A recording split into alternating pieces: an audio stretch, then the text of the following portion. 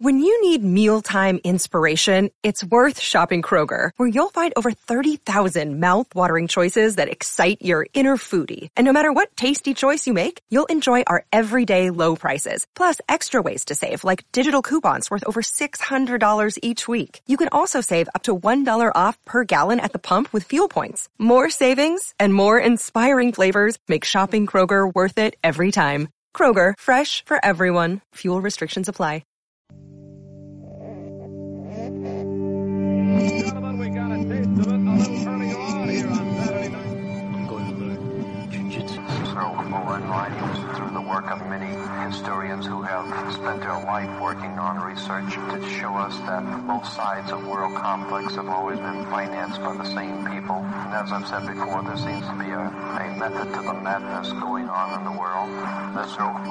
We cannot depend on our leaders. Our leaders are misleaders. There is a science that they're following. They have their own agenda, and it doesn't include you. And welcome back, ladies and gentlemen. Here we are again on a very special edition of the Michael Deacon program. We have Dr. Michael Shermer, who is joining us right now at this very moment. Let's patch him in. Michael, are you alive?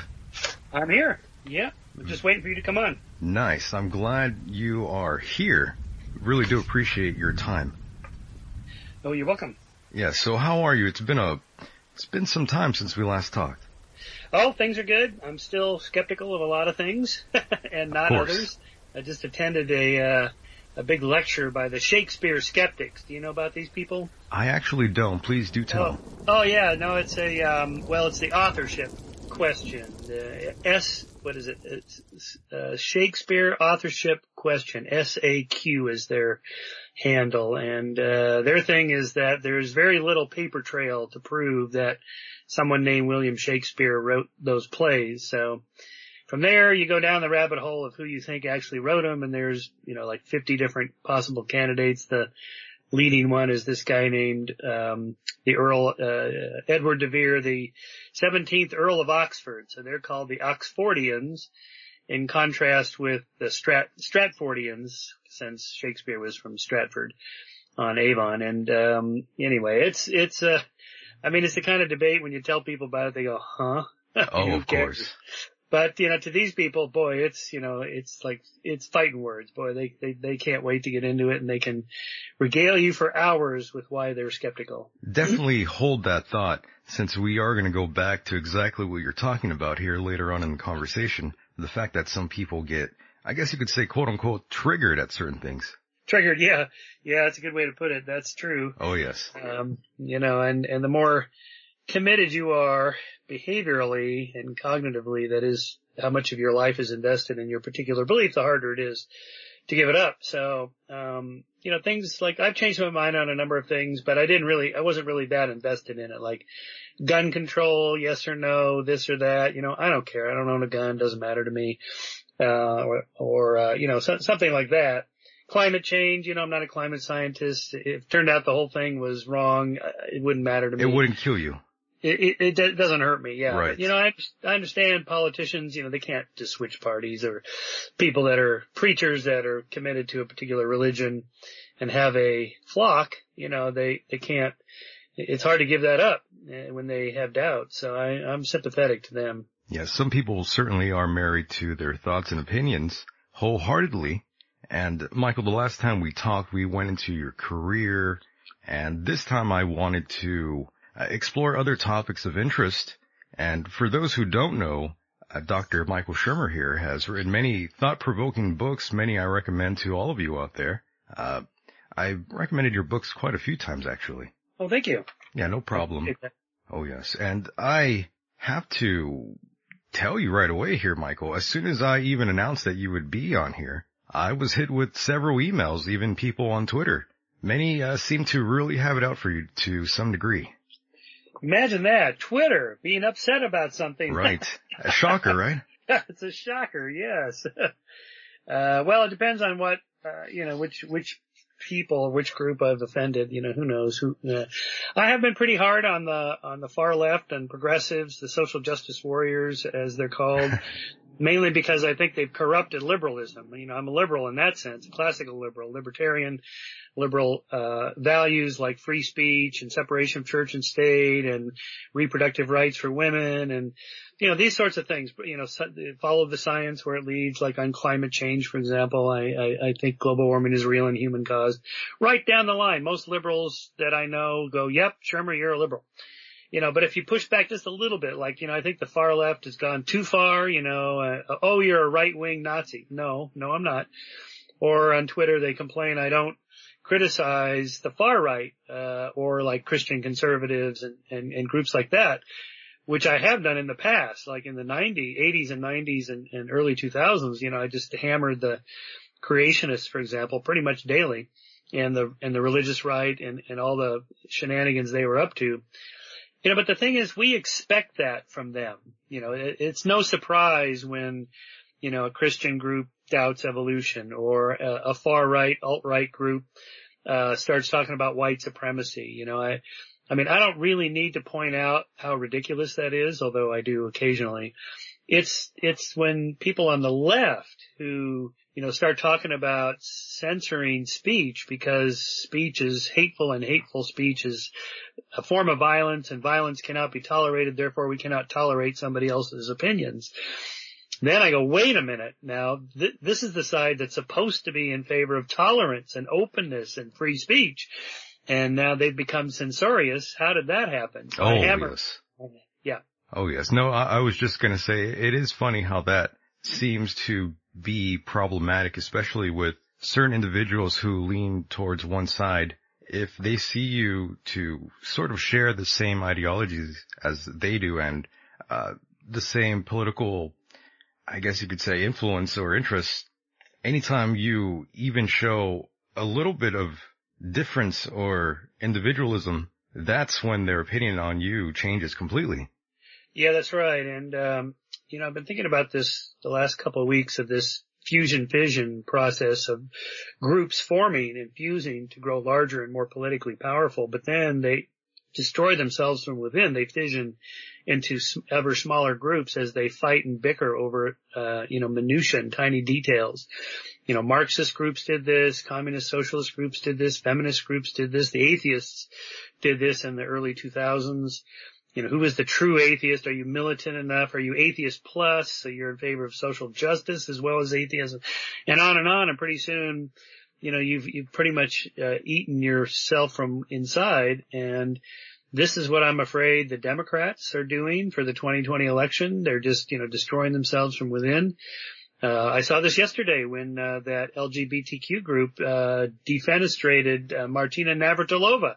Who was like one of the earliest champions of not just women's rights, but, gay rights and right. LGBTQ rights. And, why? Because she said that a man who identifies as a woman and then goes to compete, say in her sport, tennis, has an unfair advantage because they're bigger, the muscles are stronger. Bone density, yes. Bone density, the whole thing. And she says, I would not want to face a man who just says, I identify as a woman and then beats the crap out of her, either figuratively in tennis or in MMA fighting and boxing. I mean, somebody could be killed. Yeah, for an example, there is Fallon Fox, who is an MMA fighter who was born a man and now went through the process of becoming a woman, I guess you could say, and competes with the woman. Yep, there was a cyclist who won a age division championship a few months ago, and you see her, a man identifying as a woman, and you see her on the podium with the other two women. It's like, holy moly! I mean, she's like 6'2" and this massive, huge body and massive legs, and the two petite girls standing next to her. It's like, yeah, that was fair. I don't exactly know how that is fair to be competing against someone that you are just physically stronger than. It's not fair. And naturally. But the point is that you can't even say you don't think it's fair, even if you're Martina Navratilova. Oh my God. If she can't say that, then this is what I mean. We're screwed. I mean, there goes liberalism down the drain. I mean, this open commentary and debate and disputation over ideas. You have to be able to talk about these things. And and to push back and say, no, I just don't think a man identifying as a woman competing in a women's division in the sport is fair. Why not? Okay, well, let's have the debate and talk about bone density and muscle mass and so on. No, it's not a debate. You can't even talk about it. It's sad, really. And that's the climate that we exist in today. And it's not like me, a middle-aged white guy can't say it. Martina Navratilova can't say it. I'm offended. I'm offended already. Right. Yes, and it's really crazy. Go ahead. Worried about this. The climate on college campuses is getting ever more precarious with, safe spaces and trigger warnings and the deplatforming of speakers that students don't like. Every time Ben Shapiro and Dinesh D'Souza go to speak, they get booed and marched against and they try to silence them by pounding on the windows and making, noisemakers or standing up in the middle of the auditorium and chanting so that the people can't hear what the speaker has to say. It's not just the right of the speaker to speak. It's the right of the audience to hear. They came there to hear this person speak. Now, I know both Dinesh and Ben, and we disagree on a lot of really deep, important issues, but I respect their opinions. They're smart, well thought out, well argued. I assign my students, if you want to do your project on the abortion issue, you got to watch Ben Shapiro and line up his 9 arguments why the pro-choice position is immoral and the pro-life position is moral. Now, I'm pro-life, barely, but I am pro-life. I think I can counter his arguments, but if you can't, then how strong is your position really? And, as John Stuart Mill said, he who knows only his own position doesn't even know that.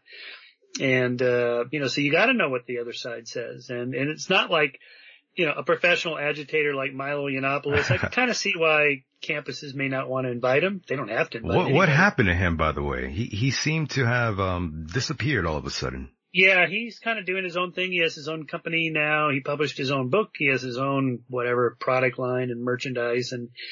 And I see him pop up periodically, although, he's been shut out of most social media, so he doesn't come onto my radar very often. So I don't know. Every time he tries to make an appearance, he gets shut down. Now let's make a distinction here. It's not that I think every university should invite Milo Yiannopoulos to speak. Right.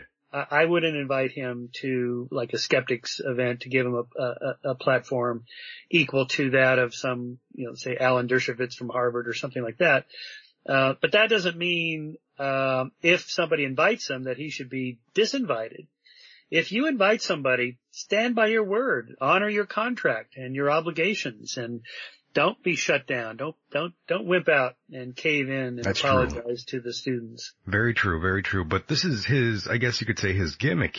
Well, yes. And this is the worst thing. I mean, he wants them to do what exactly they do. Well, of course, he is trolling and baiting them. He's trolling. The last thing Milo Yiannopoulos wants is an empty room where nobody comes. He wants riots and protesters and people screaming. He eats it up. So, that's doubly stupid to do that. Probably not the wisest way to carry about, because eventually someone will get upset with you and pull the carpet underneath your feet there. Yeah, exactly. Yeah. You don't want that. And Michael, as you know, you may or may not know this, but I see all of this from the psychological angle, where I am wildly fascinated by human behavior and what other individuals choose to be passionate about and what they choose to let them get so upset over. Triggered, in other words. Yeah, that's right. I mean, there's a whole interesting psychology going on here, unraveling. In fact, today with the Jussie Smollett story. Jussie Smollett, yeah. Yeah, where, why would somebody fake or hoax attack? Well, it's because our culture values victimhood and elevates it to a high status where you get a lot of attention and love and affection and support, particularly media attention, which apparently he wanted, just from being a victim. And, he's not the first. I mean, there's a litany of these, hoaxed claims going back well, just in the last year and a half since Trump was elected, but even further back, I mean, there was that case that Oprah had on, James Fry, who wrote that book, A Million Little Pieces, allegedly a memoir about his, well, essentially kind of a victimhood status of being a drug addict. Turns out he made it all up. Nothing happened. Nothing like that happened to him. And she reamed him. She invited him back on the couch, the Oprah couch. And he's thinking, oh boy, I'm going to get a lot of love, even though he'd already been exposed. And she just reamed him. And, some of my friends think Jesse's going to go on Ellen's couch and weep and cry and say, yeah, I hoaxed it, but I couldn't help myself because it's so hard being black and gay in the age of Trump and hope for sympathy there. I don't think that's going to happen. This case is too big, and the Chicago Police Department is pretty pissed off about this. Chicago is now one of the most dangerous cities, the highest homicide rates, in the United States, and quite a distinct reversal from the overall trend of the decline of violence and homicide.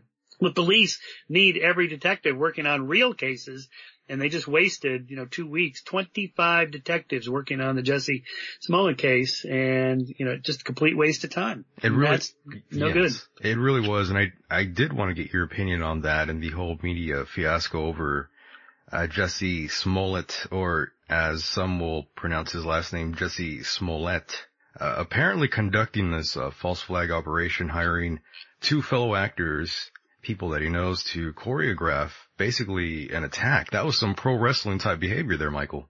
It really was. Yeah, so there's additional lessons here. When you hire somebody to hoax something like this, don't write a check out of your checkbook. Seriously, the media, of course, really ate it up, playing the victim card and getting sympathy, and that's what the media was really trying to get over on the general public. It's harder and harder to pull things off like this because of all the cameras around everywhere. And, everything is digitized. You can track, credit card purchases and bank transfers and things like this. It's hard to pull off something like that now. And also, how much do you need to pay somebody for them to keep their mouth shut when they're called in and shown the badge and a gun and said, if you lie, you're going to jail for perjury. Now, or what deported. do you know about this crime? And of course the average person is going to, oh, I did it. He told me to do it. He paid me. And so, you have to pay somebody a lot of money to be willing to go to jail for you. And he apparently was willing to send these guys down the road just for that attention. And they were Nigerian men. I think the possibility of being deported was also on the table. Totally. And then I heard a story just like an hour ago that he already has a police record where he got a DUI a few years ago, and he gave them initially his brother's name and ID. Incredible. So he's willing to send his brother down the river. Incredible, really. But what do you expect from actors, being phony? That's not a surprise. Well, yeah, he's an actor, so yes, he can put up a good act. He really ruined his career there, Michael, in my opinion. Even at this point, Louis C.K. has a better chance of getting a Netflix special than Jussie Smollett has to headlighting a sitcom. Yeah, I would be surprised if Empire keeps him on their employment records. I think they might even get rid of him, yeah. He's probably finished. This story was bigger than almost any of the other hoax stories from the last 2 years. It goes back to maybe that, what was her name? Tawana. This was back in the 90s. The black woman who said she was raped and so forth, Tawana Brawley. That was, the whole thing was fake. Just like the Duke lacrosse story was fake, and the whole Rolling Stone coverage, this is the problem, it's like, it's the confirmation bias, it's motivated reasoning. Once you have a worldview, we live in a racist America, everybody's a bigot and so on, and you start looking for it everywhere. It's getting harder to find because, in fact, we're becoming ever less racist and bigoted than compared over the centuries. Things are getting much better, so it's harder to find. So when somebody fakes it and it fits the narrative, you're more likely to accept it uncritically until it starts unraveling. Now, of course, all those commentators they've gone silent. It's funny how that happens. Or they say something like, let's not pass judgment until all the facts are in. Yeah, well, you should have said that in the first place. Right. And I also got to say, those MAGA hats, whoever came up with that idea and put it on the hat, I have to say, they must be raking in lots and lots of money on those hats. Well, now especially, yeah. Yeah, I see Trump tweeted out at him because he initially gave support. He said this is a terrible thing that happened to him, and then of course he naturally is, firing back as he's wont to do. I do wish Trump would stay off of social media, but well, I think that's what also helped him get over that sort of. That's right, yeah. That sort of style that he has there. It's a very pro wrestling-esque. Totally. But he's friends with Vince McMahon, so I mean, you got to expect that, and he's been there a couple times. I feel like we're living in a reality TV series now. now. I said that back in 2016. I said the show was about to begin, and my God, was I ever right? Yeah. It's scary. But those hats, Michael, they have totally taken a life of its own. They symbolize a magnitude of concepts for the human psyche. Incredible. Yeah, so I mean, it's a little bit like, every president has their slogan. So, the famous Obama poster, yeah, the chain, powerful. That was pretty powerful too. Right. All the way back to, I like Ike buttons and so on. I mean, that's all the way with LBJ and so on. That's pretty normal. The hat, I guess, gets a little more, coverage because it's visible. It's red, it's the white letters, it's on somebody's head, it's easier to read than a button that goes on your lapel, say, or a poster that's hanging up far away. So, yeah. Oh, yes. And, of course, we saw the media frenzy over the Covington teenager wearing the hat as well. Yeah, he's suing the Washington Post now. $250 million. Good Lord. That's pocket change for Jeff Bezos. But it is, but that's a big payday. I'm sympathetic to him now, what happened and how bad he was treated. But I don't know about lawsuits. I mean, that, again, when you bring the government in, the law, and that's pretty heavy-duty stuff, he's going to have to prove damages. I mean, it's one thing to say you lied about me, yes, but to actually collect money, you have to prove that you were harmed. Now, how's he going to do that as a high schooler? I mean, I lost my $100,000 a year job. No, so he's going to have a hard time with that. But, it's, if nothing else, maybe it sends a message to the media to, right, not jump on those stories too quickly. I mean, if there's a 30-second video clip, you might at least ask, is there more video? Yep. Before you write the story. Or you might say, based on this 30-second clip, it looks like X, but we're withholding judgment until we see the whole video. Something like that. Correct. That would have been the strong and rational thing to do for this whole incident, really. And once I realized the other group that Indian man came from, the Black Hebrew Israelite group, right, I love those guys, to be honest with you. I am completely entertained and amused. I'm not making fun of them, but just how they go about and scream their opinions at the top of their lungs out in different street corners in the New York area. Different places around America, but the most videos that you see online, if you look them up on YouTube, it's all New York stuff, really, and really entertaining. I didn't really follow them. I never heard of them before all this happened, and they seem a pretty problematic group. Big time. Not anything I would endorse. It's a very militant group. Yeah, definitely pretty problematic. But whatever. I mean, that's the problem, is that we didn't see any of that until later. Yeah, much later. Part of the problem with social media is that, if you feel like I need to be on social media most of the day and commenting, and if a couple days go by without you commenting at all, you start to feel like, well, I got to get it back in there because everybody's talking about X. So the pressure is to say something. I mean, I feel this because I'm on social media a fair amount, but every once in a while I'll just go off for a couple of days. I won't look, I won't write anything. And it's actually kind of liberating. Like, you know what? I missed that. And that's what happened with the Covington thing. I was in one of my periodic social media fasts, and I missed the first initial wave. So when it started to break, I thought, oh, thank God, because I might have gotten pissed when I saw that picture of the smirking kid. So it's not like I was like, had superpowers to overcome the temptation to moralize. Everybody wants to moralize, but that's human nature. But, so thank God I was off social media. I think it's good, Jaron Lanier, he has that book, why we should get off social media permanently. I wouldn't go that far. I think social media is a useful tool, but, it's good to take some time off just to get some perspective on issues. I agree completely with that. Sometimes it's best not to get so personally involved. I mean, it's good to read the news and be up to date, but once you let it start affecting your outside life and, kind of becoming, you start to, because some people I know that are completely engulfed in the political spectrum, they can't even enjoy a movie or anything on TV or before they start to politicize everything. Yeah, I'm fortunate. I'm a little older. I'm 64. So, to get into social media and all that, I kind of had to force myself. I wasn't eager to do it.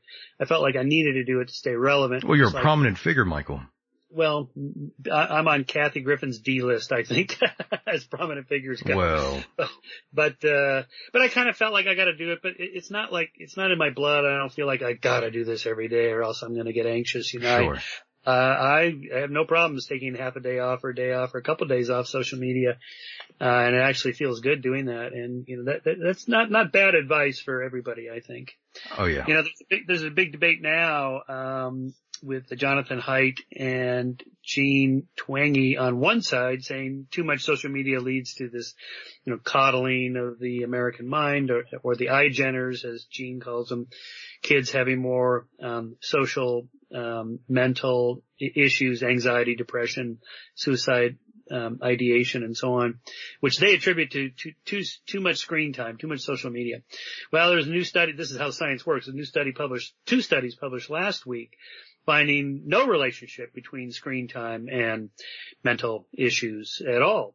Zero. So, that's sort of how it goes in science. You wish one experiment would, or one study would settle it, but it rarely is the case that you get settled science. Even these recommendations like keep your kid off the screen no more than 2 hours a day. No, that's probably not the problem. It's not just screen time. There's other issues. They could probably be on 6 hours a day as long as they're doing other things as well. It has to be balanced. You're right on that. And there's different articles online that all allegedly say things like how social media increases depression and loneliness for certain, I guess you could say teenagers or adults. Well, right. The cohort that they're talking about are like 13 to 19-year-olds. That is, they're in high Very school young, and just entering college, that they seem to be having these problems. There is a spike. Okay, the data is there that there's a spike starting around 2013, which is when iGeners started college. These are kids born in 1995 or after. A spike in self-reported anxiety and depression and suicide ideation. Now, when I say spike, I mean from like 3% to 6% for boys. So again, it's not like it's half of all boys are, thinking about killing themselves. No. And for girls, it was, I think 4% to 15%. So it was more than a tripling. It might have been 5% to 15%, but basically a threefold increase. But again, the numbers are still pretty small. I mean, I teach a class of, 25 students in a seminar. Most of them are perfectly normal, perfectly happy. They're not raging, screaming, moralizing, or depressed, suicide type kids. They're just normal kids. So when we talk about an increase, we mean it was a pretty small number to begin with, which kind of reminds me of another statistical mistake people make in reading studies and the way the media reports it. They'll say something like, well, there was a 100% increase in the rates of prostate cancer, for example, or just some weird disease or something like that. You go, oh my God, that's incredible. I better get checked up. Well, you look at the study and it's like, 2 out of 100,000 people get this particular cancer, and now it's 4 out of 100,000. You go, 4 out of 100,000, so the chances of me getting this are pretty much nil. I'm not going to rush to the doctor. Yeah. So you gotta look at the original study to see what they mean when they just use a percentage, this huge increase, but the original number was tiny. Yeah, I agree. I still agree with, certain studies. I definitely think it could become problematic for some young minds out there who are easily influenced. For instance, we could look at the mainstream media and those who watch and consume it daily. That's where the cognitive biasness comes in, or the cognitive dissonance comes into play for many of these individuals that we talk to on a daily basis, Michael. Say at a Starbucks. Yeah. Yeah. So we all travel in our own little bubbles. That's okay. That's perfectly normal. We're tribal that way.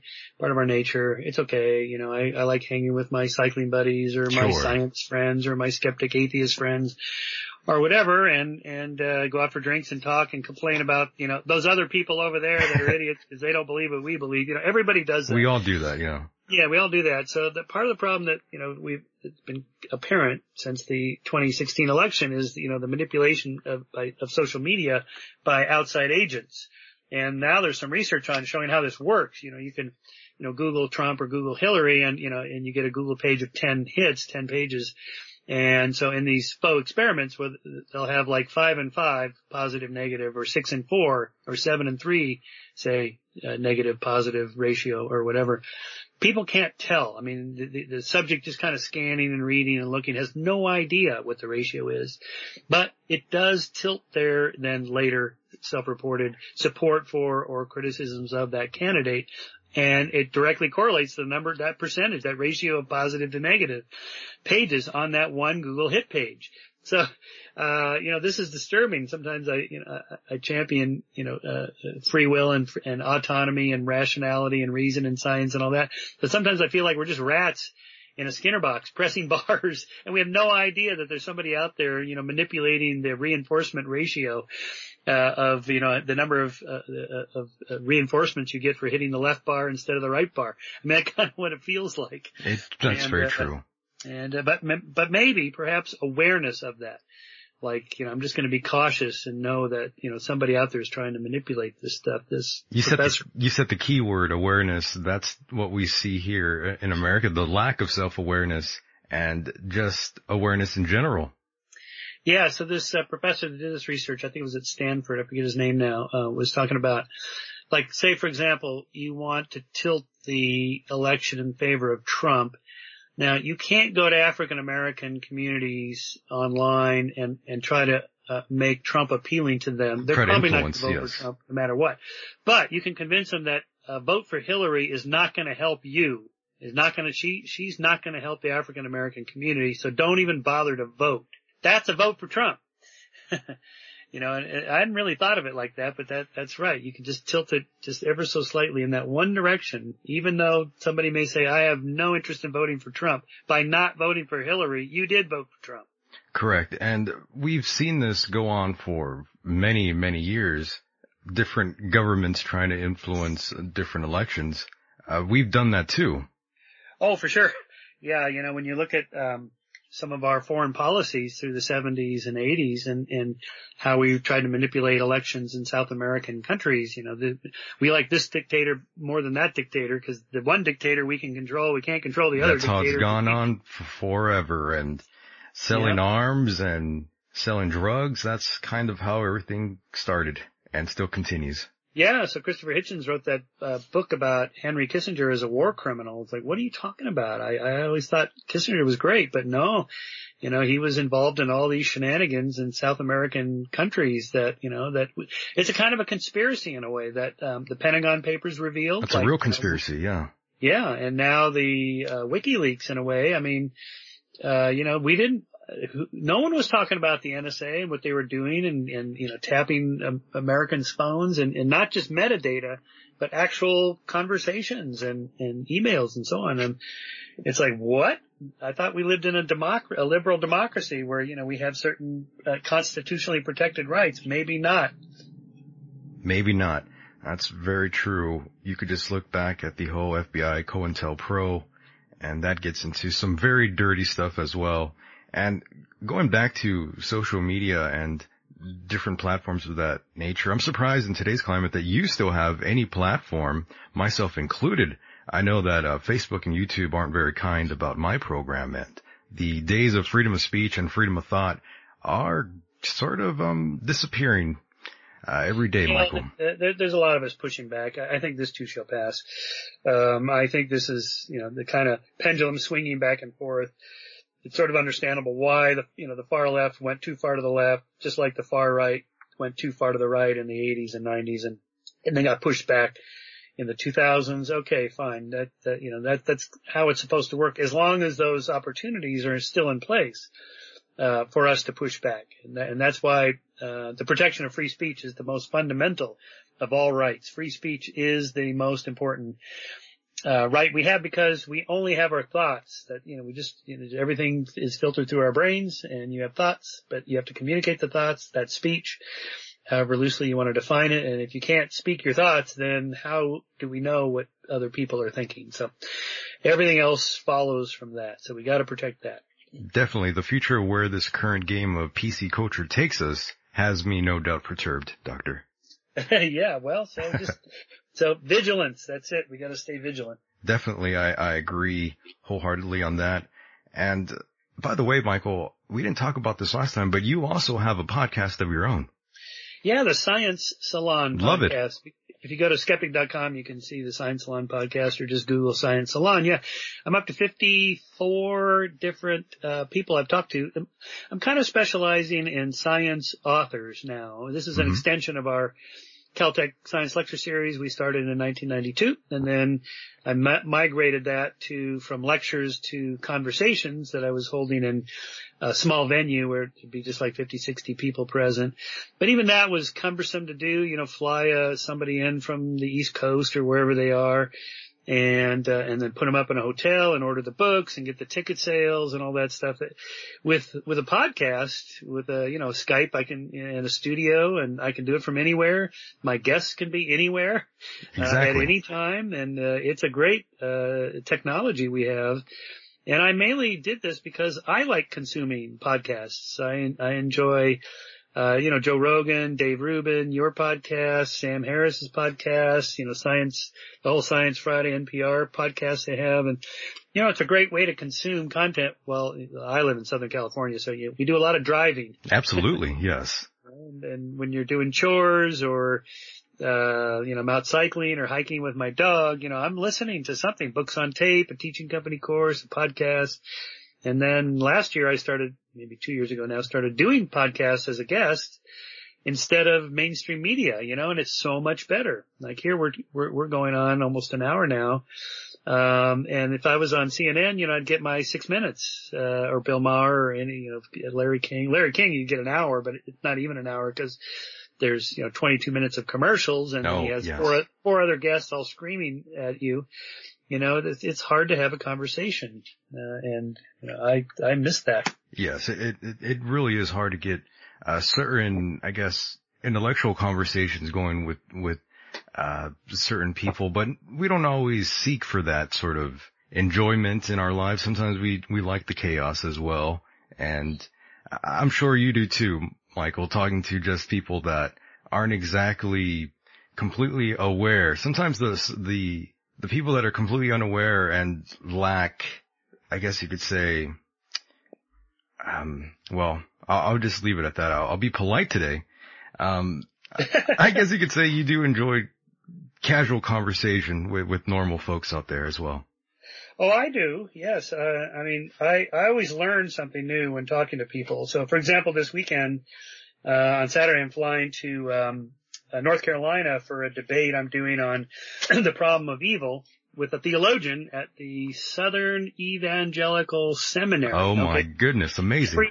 Everyone in the room is going to be not just religious, not just a theist, but an evangelical Christian. Oh my. Who are pretty enthusiastic about being the one true religion, right? So now their problem they have to deal with is, they believe that God is, all good, all powerful, and all knowing, omniscient, omnipotent, and omnibenevolent, and perfect. And of course existing. So, are you gonna, Michael, yeah. I hate to cut you off, but are you gonna be wearing all white for the evening? I'm gonna be wearing all black. No, you should wear all white just to mess with them. Yeah, that would mess with them. That'd be a lot of fun. You should do that. Why am I doing this? Well, of course they pay me to do it. Okay, fine. But I actually enjoy the process of engaging with people. And this is not a debate. Actually, it's an in conversation. So I'm actually going to get to push this guy pretty hard on his twisted logic of how you get, from how do you square that circle, and I'm not talking about like homicides because they'll say, oh, well, God gave people free will and they make bad choices and they'll pay for that in hell, something like that. No. What about like childhood leukemia or, children that are killed in a tsunami I mean, God could do something about that. Why doesn't he? And what's the moral lesson that this 3-year-old is supposed to learn from this, or his grieving parents whose lives are ruined forever because they've lost their beloved children? Well, Michael, that's because God has a plan for them. Well, my son. I know this is a bullshit thing, Well, that is an argument, It really is. That's scary. Or it is, but basically, God works in mysterious ways. Yeah, well, I'll tell you what, if I lost my kid, to one of these tragedies and a Christian said, well, it's okay because God works in mysterious ways, I'd say, fuck you. That's a great response in my opinion. It's the only response. I mean, come on, seriously. Are they actually going to argue that there was some higher moral lesson to be? Yeah. Oh, so this woman gets raped. Oh, so here's an actual story. In his book, The Language of God, which theologian are we speaking of again? Okay, this is Francis Collins. He's the head of the National Institutes of Health. He's big. He was the Human Genome Project director. Oh, I know him, yeah. Yeah, he's huge. And he's an evangelical Christian. Okay, so I forget which book. It might have been The Language of God or the one after that, where he talks about the problem of evil. And his daughter was raped as I think a college student or something. It's amazing he had the courage to bring this up. But yeah. Apparently with her permission. But yikes. He sort of made this argument that she became a stronger person for it. Wait, are you seriously arguing that rape is this is good? It builds character. Of course he's not going to argue that, but that's kind of what's implied. Like, oh, this is okay. No, it's not okay. It's never okay. It's not acceptable. That's true. So anyway, so I'm looking forward to that on Saturday. Well, that's going to be quite an evening. Yeah, so and it's live streamed. If this airs before this Saturday, then they can watch just SES Southern Evangelical Seminary.com or something like that. Very, very good. Yeah, definitely check that out, ladies and gentlemen. Get that streaming going. I would definitely go to that if I was in the area. $10. $10, ladies and gentlemen. And I'm going to hammer these guys. I mean, this is a great, because I was once an evangelical. It's the other advantage I have. You were also religious at one point. Yeah, that's right. I went to Pepperdine University. It's an evangelical Christian school. And what happened, Michael? When did you turn your back on God? Well, graduate school. It was science that did it. The bloody science, yes. Was it that science thing? Yeah, pretty much. Well, check this out. This is always cruel. This little tidbit here. When I was in high school, I had a biology teacher who was a Jehovah's Witness, and I don't know how that happened. I really don't. Well, the JWs, they do evangelize. They come to my door periodically. They're not quite as interesting as the Mormon boys when they come around. Oh, those Mormons, yeah. But they do have a program like that where they walk around. Now, when I became a born-again Christian in 1971, I was a senior in high school. I remember my friend Frank was always telling me I should accept Jesus as my Savior and so on. So I did. And then with another friend of mine. So then I came back Monday morning, the next day, whenever it was, on a Monday morning, and I said, Frank, I did it. I accepted Jesus. Well, which church did you go to? I said, it was the Presbyterian church there in Glendale. Oh no, that's the wrong one. Amazing. Like, what? Wait a minute. What do you mean it's the wrong one? Oh no, it's the Jehovah Witnesses. I'm like, well, sorry. That's the one I went to. So then he tried to talk me into going to the one true religion, the Jehovah Witnesses. It's like, already I knew, okay, there's something off here, come on. Yes, and by the way, I'm sure during this whole debate, you will be asked how you can have morality without God. I'm pretty sure they're gonna ask you that eventually. Yeah, of course, that's coming, and that's all right. I wrote a whole book about that. Oh, they're gonna love to throw that one at you. I wrote a couple books about that. I wrote The Science of Good and Evil, in which I first articulated sort of an evolutionary argument for the foundations of the moral sentiments, that is, these moral emotions, a sense of right and wrong and guilt and shame and so forth. And then in the moral arc, I show how the application of science and reason bends the moral arc toward more justice, and that it's not religion, but science and reason, since the enlightenment that has driven the moral progress. So I'll have plenty of ammo for them. Oh my. Yeah. Speaking of, individuals who lack self-awareness, you said reason. Yeah, that's something that they have no grasp of, Michael. Well, they think they do. They have logical arguments. I mean, theologians have these convoluted, twisted, it's twisted, yeah. argument. When I say twisted, I mean like a pretzel. I mean, I'm not a philosopher, so, my eyes start to glaze over when they get down to, point 14A, and let's go back to the premise that you started with, because that's where you went wrong. And the premise is there is a God, there has to be a God. I already believe in God. That's it. That's my premise. Now, how can I get there? And then, 2 hours later, they're still, trying to talk you into it through these syllogisms. And, to me, they just don't work. It's so much blah, blah, blah. And it just doesn't hold, but, they'll make their case. And Word soup, indeed. And Michael, you should bring on Ken Ham as a guest one day on your show. Oh boy. Well, that would be interesting. I might do that. I think you should. That would be in the category of people I wouldn't normally talk to see if I bring them on. Yeah. It'd be fun. I might do that. That's a good idea. You've talked me into it. I have been listening to your show for quite some time. Definitely feel like a Ken Ham would just really just put you over again. All right. I'll do it. I'll Perfect. contact him. Perfect. Although Bill Nye had his thing with Ken. They did that live debate, which was pretty interesting. We actually prepped Bill at my house. Actually. Oh, did you? Yeah. Brought over Don Prothero, who's a professional geologist who has debated creationists, and he laid out for Bill, here's the 20 reasons why we know evolution happened. And Bill pretty much followed that formula, and I thought he did a good job. I know he was criticized in the scientific community for even debating him, and it's a debatable subject whether you should debate these people. I don't know. It's what I do. It's what Bill does. The thing is that, of course we're not going to convert people who already believe that position. No, but that's not who we're after. We're after the undecided voters, the independent voters, so to speak, people that haven't made up their mind. Yeah. And going back to social media and when I said you'd be on the program, are you familiar with a individual by the name of John E.L. Tenney? Nope, never heard of him. Okay. Well, he was pretty quick on Twitter once I announced you'd be on. Yeah? I invited him to call in, but I don't think he wants to chat with us in a serious manner. He's, from what I recall, one of my listeners wanted me to interview him, and I thought, sure, why not? And apparently he's one of these lecturers who go around talking about their personal experience with, I guess you could say, the afterlife. He had this experience, this near-death experience, and he claims he was, I guess, given a choice whether to live or to go to the other side. I'm not quite sure how his story goes, but I thought you might be familiar with him since he was so quick to respond there. I never heard of him. There's 1,000 of those near-death experience type stories out there. Pretty common. Yeah, his experiences are extremely common from what I gathered. Yeah, totally. So I don't know what, most of it has to do with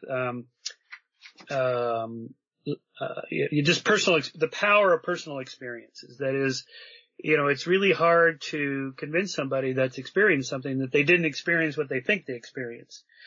Which is why I always point to people that have similar experiences who have recognized that they're not otherworldly or supernatural. Like Oliver Sacks's books are all about these kinds of weird things that people experience that in fact, we know exactly what it is, what's causing the hallucination or whatever. It's this brain chemistry, a tumor, a stroke, whatever, just these weird disorders people have.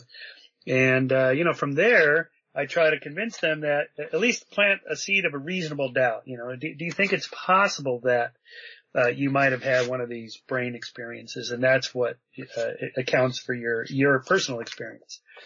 Right. So, well, that's all I can do. Yes, and you definitely have the proverbial target on your back in terms of being that guy to convince for validation to X, Y, and Z claim. Yep. Well, that's what I do, so it's okay. It's perfectly fine. That's what you've been doing for such a long time.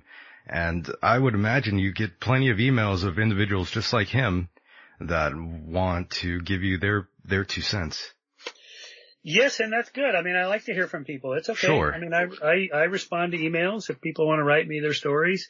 Try to keep them short. But the problem with personal testimonies is that they are by definition non-falsifiable. I wasn't there. I don't know who you are. I don't know what was going on in your life at the time this experience happened. And, maybe you had a bad pork chop. Maybe you had magic mushrooms. Maybe you were, you were hungover, maybe you were bereaved, severe depression because of a loss. I don't know. Those are all the kinds of things that happen to people, that in part account for these experiences. And so we have to look at the whole thing. Certainly, and I've talked to a few people who have mentioned seeing people in the clouds and in rocks, and of course things like that can be logically explained, and in this case that would be due to anthropomorphism. Yeah, I call it patternicity, the tendency to find meaningful patterns in both meaningful and meaningless noise. And then we infuse it with agency, so I call that agenticity, the tendency to infuse patterns with intentional agents. So we all do it. It's hard to overcome it, but it explains a lot in terms of beliefs in ghosts and gods and aliens and angels and conspiracies and so forth. Right, and I believe someone in the chat room wanted me to ask you about your thoughts and opinions on UFOs. Oh, right. Go ahead. Yeah, UFOs. So there's two questions here, really. Are aliens out there somewhere in the cosmos, and have they come here? Those are two different questions. Now, most scientists will say, well, we don't know either way, for both those questions, but very likely there's intelligent life somewhere in the cosmos just by the sheer number of possibilities. No matter how low the probability is because of all the factors that have to come together, the fact that there's trillions and trillions of planets in every galaxy, it now appears. It appears every star has planets and maybe a dozen or so. And so by chance, with that huge number to start with, no matter how low the probabilities for any one of the factors that has to come together to get life and intelligence, it's going to happen. So they're probably out there somewhere. I think it's a big cosmos, a lot of empty space. I think that's why we haven't made contact yet. But the other question, have they come here? Right. The evidence for that is very thin. Very thin. And Michael, I'm sorry to cut you off, but I do have a call, and I think it's for you. Okay. Yeah, right. let's bring in caller. Are you alive? Oh yeah. This is Kaiser calling in to say hey. I love it when Michael and Michael, the M&M show happen. I love this show. And you are two of my favorite commenters. Amazing. So just calling in. Yep. Just calling in. I think Michael, I agree on a lot of the stuff he says. A lot of his intel he gets.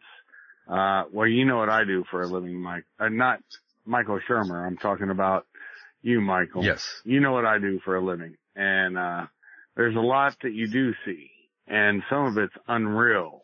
In my trade, just to be clear with him, why don't you tell him, Michael, so that I don't have to? I don't want to toot my own horn, brother. Oh, well, this was a DOD member here. Oh. Yes. Yeah. A very prestigious one at that. And what did you, what subjects were you investigating? Oh, it wasn't what I was investigating. It was what I was involved in. I've worked for DOD since I was 17. First started out in the Army as a military policeman, then in the Marine Corps as a military policeman, 5811, 95 Bravo in the Army when there was still a Berlin Wall, Adak, Alaska, which actually had Classic Wizard, which was the forerunner to HARP.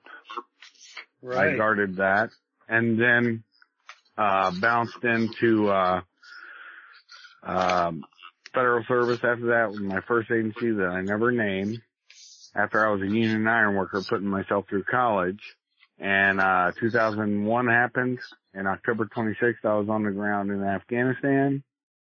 Left there in the beginning of 2003, went to work for DLA, Defense Logistics Agency, as an investigator. And then went on to contract in 05, and for a brief stint I worked for Homeland with Immigration and Customs Enforcement in Detroit Field Office. Yeah, he's done a lot. So what's the, what are some of the most unusual things you've had happen to you or seen? Well, one of them's totally unbelievable, and I don't talk about it anymore because a brother of mine blew his brains out after I did. I did actually out something that was pretty major, so I will not talk about it again. Michael knows this. He knows the story. He can tell you offline.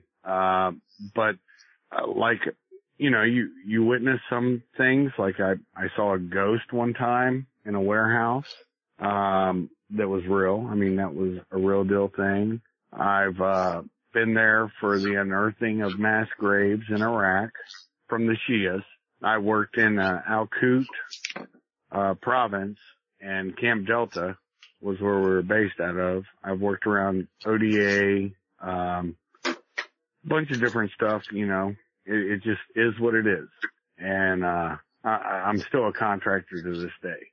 I've worked for the Chinese, I've worked for the Afghans themselves, but always in U.S. interest.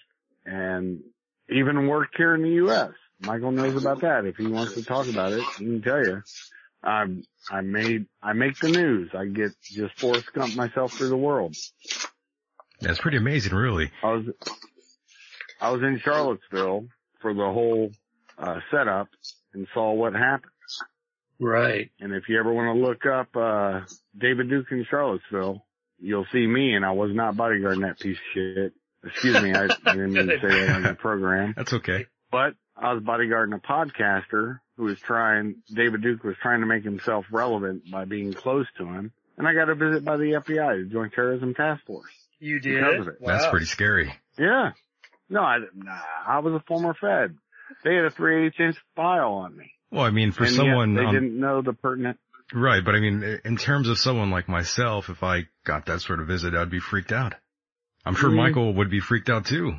Yeah, no, they have totally. to follow up. They couldn't parallel construct on me because they had facial rec up, they had voice rec, they also had the Mavericks and also the what was that called?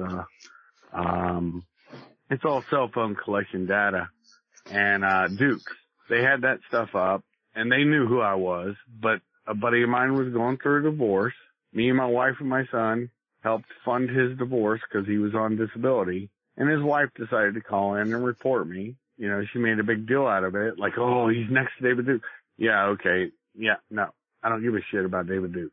Right. And I just said it again. Sorry about that. No, it's okay. Mike.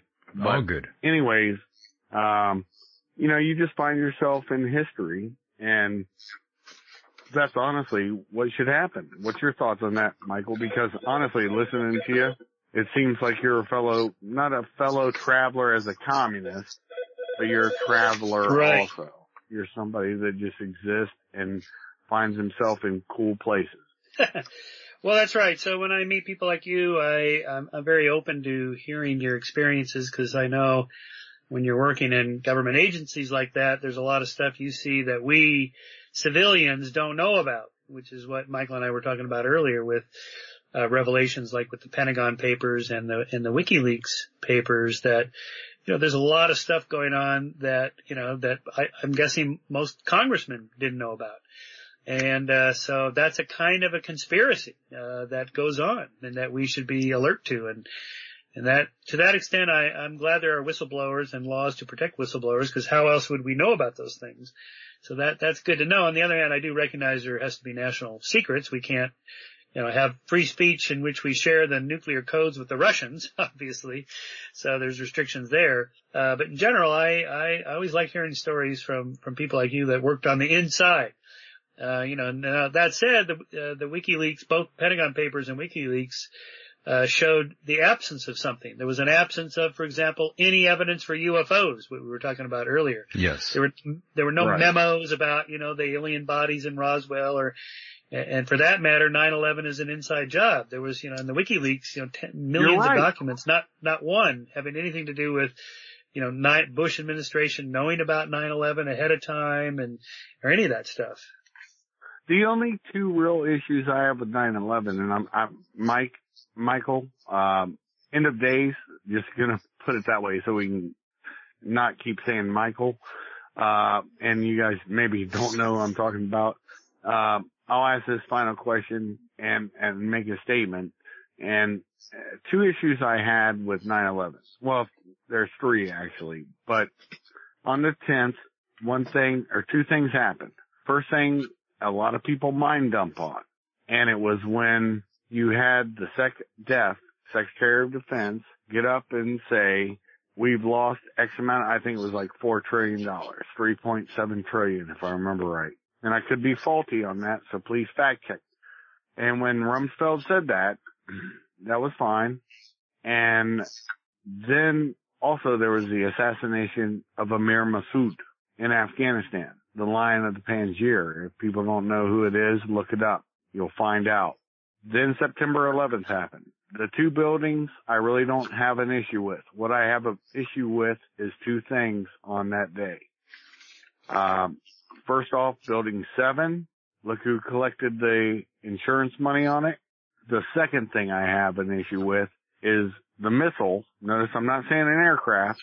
The missile impacted on DFAS, Defense Finance Accounting Center's area. Okay? That are the two things I have an issue with. Everything else I can buy. But those two things I have an issue with, for 9/11. So notice I said 9/10 and 9/11. Notice I'm not disputing you and I'm definitely not counteracting you, Mr. Shermer. That's okay. I'm not counter-signaling you. Yeah, counter-signaling. Yeah, that's all good. Yeah, I'm aware of all those arguments, and I can't go through them all now. In fact, I have to sign off here, Michael, because I gotta go down and teach my class. I know we gotta wrap it up pretty here. But in short, if you go to skeptic.com and you type in 9/11, we have a bunch of articles on there that address all these issues. You know, Building 7 and the Pentagon, and was it a missile or a plane, and so on. You know, we do address that. No doubt. Well, like I said, I'm looking forward to me and Mr. Deacon are going to be on Jaffe Riders WPRPN, World Pirate Radio Podcast Network, and we'll go through this stuff too. But like I said, I try to out everything I can. Hopefully, Michael Deacon can fill you in offline. I'm going to hang up. You gentlemen, thanks for the call. Love listening more than talking. God bless. Thank you. Take care. All right. Bye-bye. And there he goes. And Michael, I do want to thank you for being a part of the program yet again and spending some time with us here. And of course, your latest book is Heavens on Earth, the scientific search for the afterlife, immortality and utopia, rather. That's it. You got it right. I actually didn't have that written down anywhere. I just went off the top of my head. So I wasn't sure if I said any of those things correctly. Your memory is still working. Amazing. Well, thanks for having me on, and thanks for taking that call. It's always, I do always find those people interesting. Yeah, particularly people that have worked in government agencies. Yeah, it's I know fascinating. Yeah, it's all good. So and of course, check out Science Salon, your podcast. Great stuff. Michael, we'll do this again in the near future, my friend. Thank you. All right, take care. Bye-bye. All right, bye-bye. And there he goes, ladies and gentlemen. That was Dr. Michael Shermer. I would like to thank all of you out there in the chat room, and of course, those at Deprogrammed Radio and coming right up. And I also can't forget those at Steampunk Radio. What a lovely bunch all of you are out there. And if you enjoyed the program, please help spread the word. Tell a friend. Go to michaeldeacon.com. If you want to donate, hit that PayPal button there. And of course, if you heard this on YouTube, make sure to subscribe to the channel and leave a comment if you liked tonight's program. Once again, I'll see you on Saturday, 7 p.m. Pacific Standard Time, 10 p.m. Eastern Time. I'm Michael Deacon. And with that said, the world is a mysterious place, and life itself is a mystery. Until next time, good night, everybody.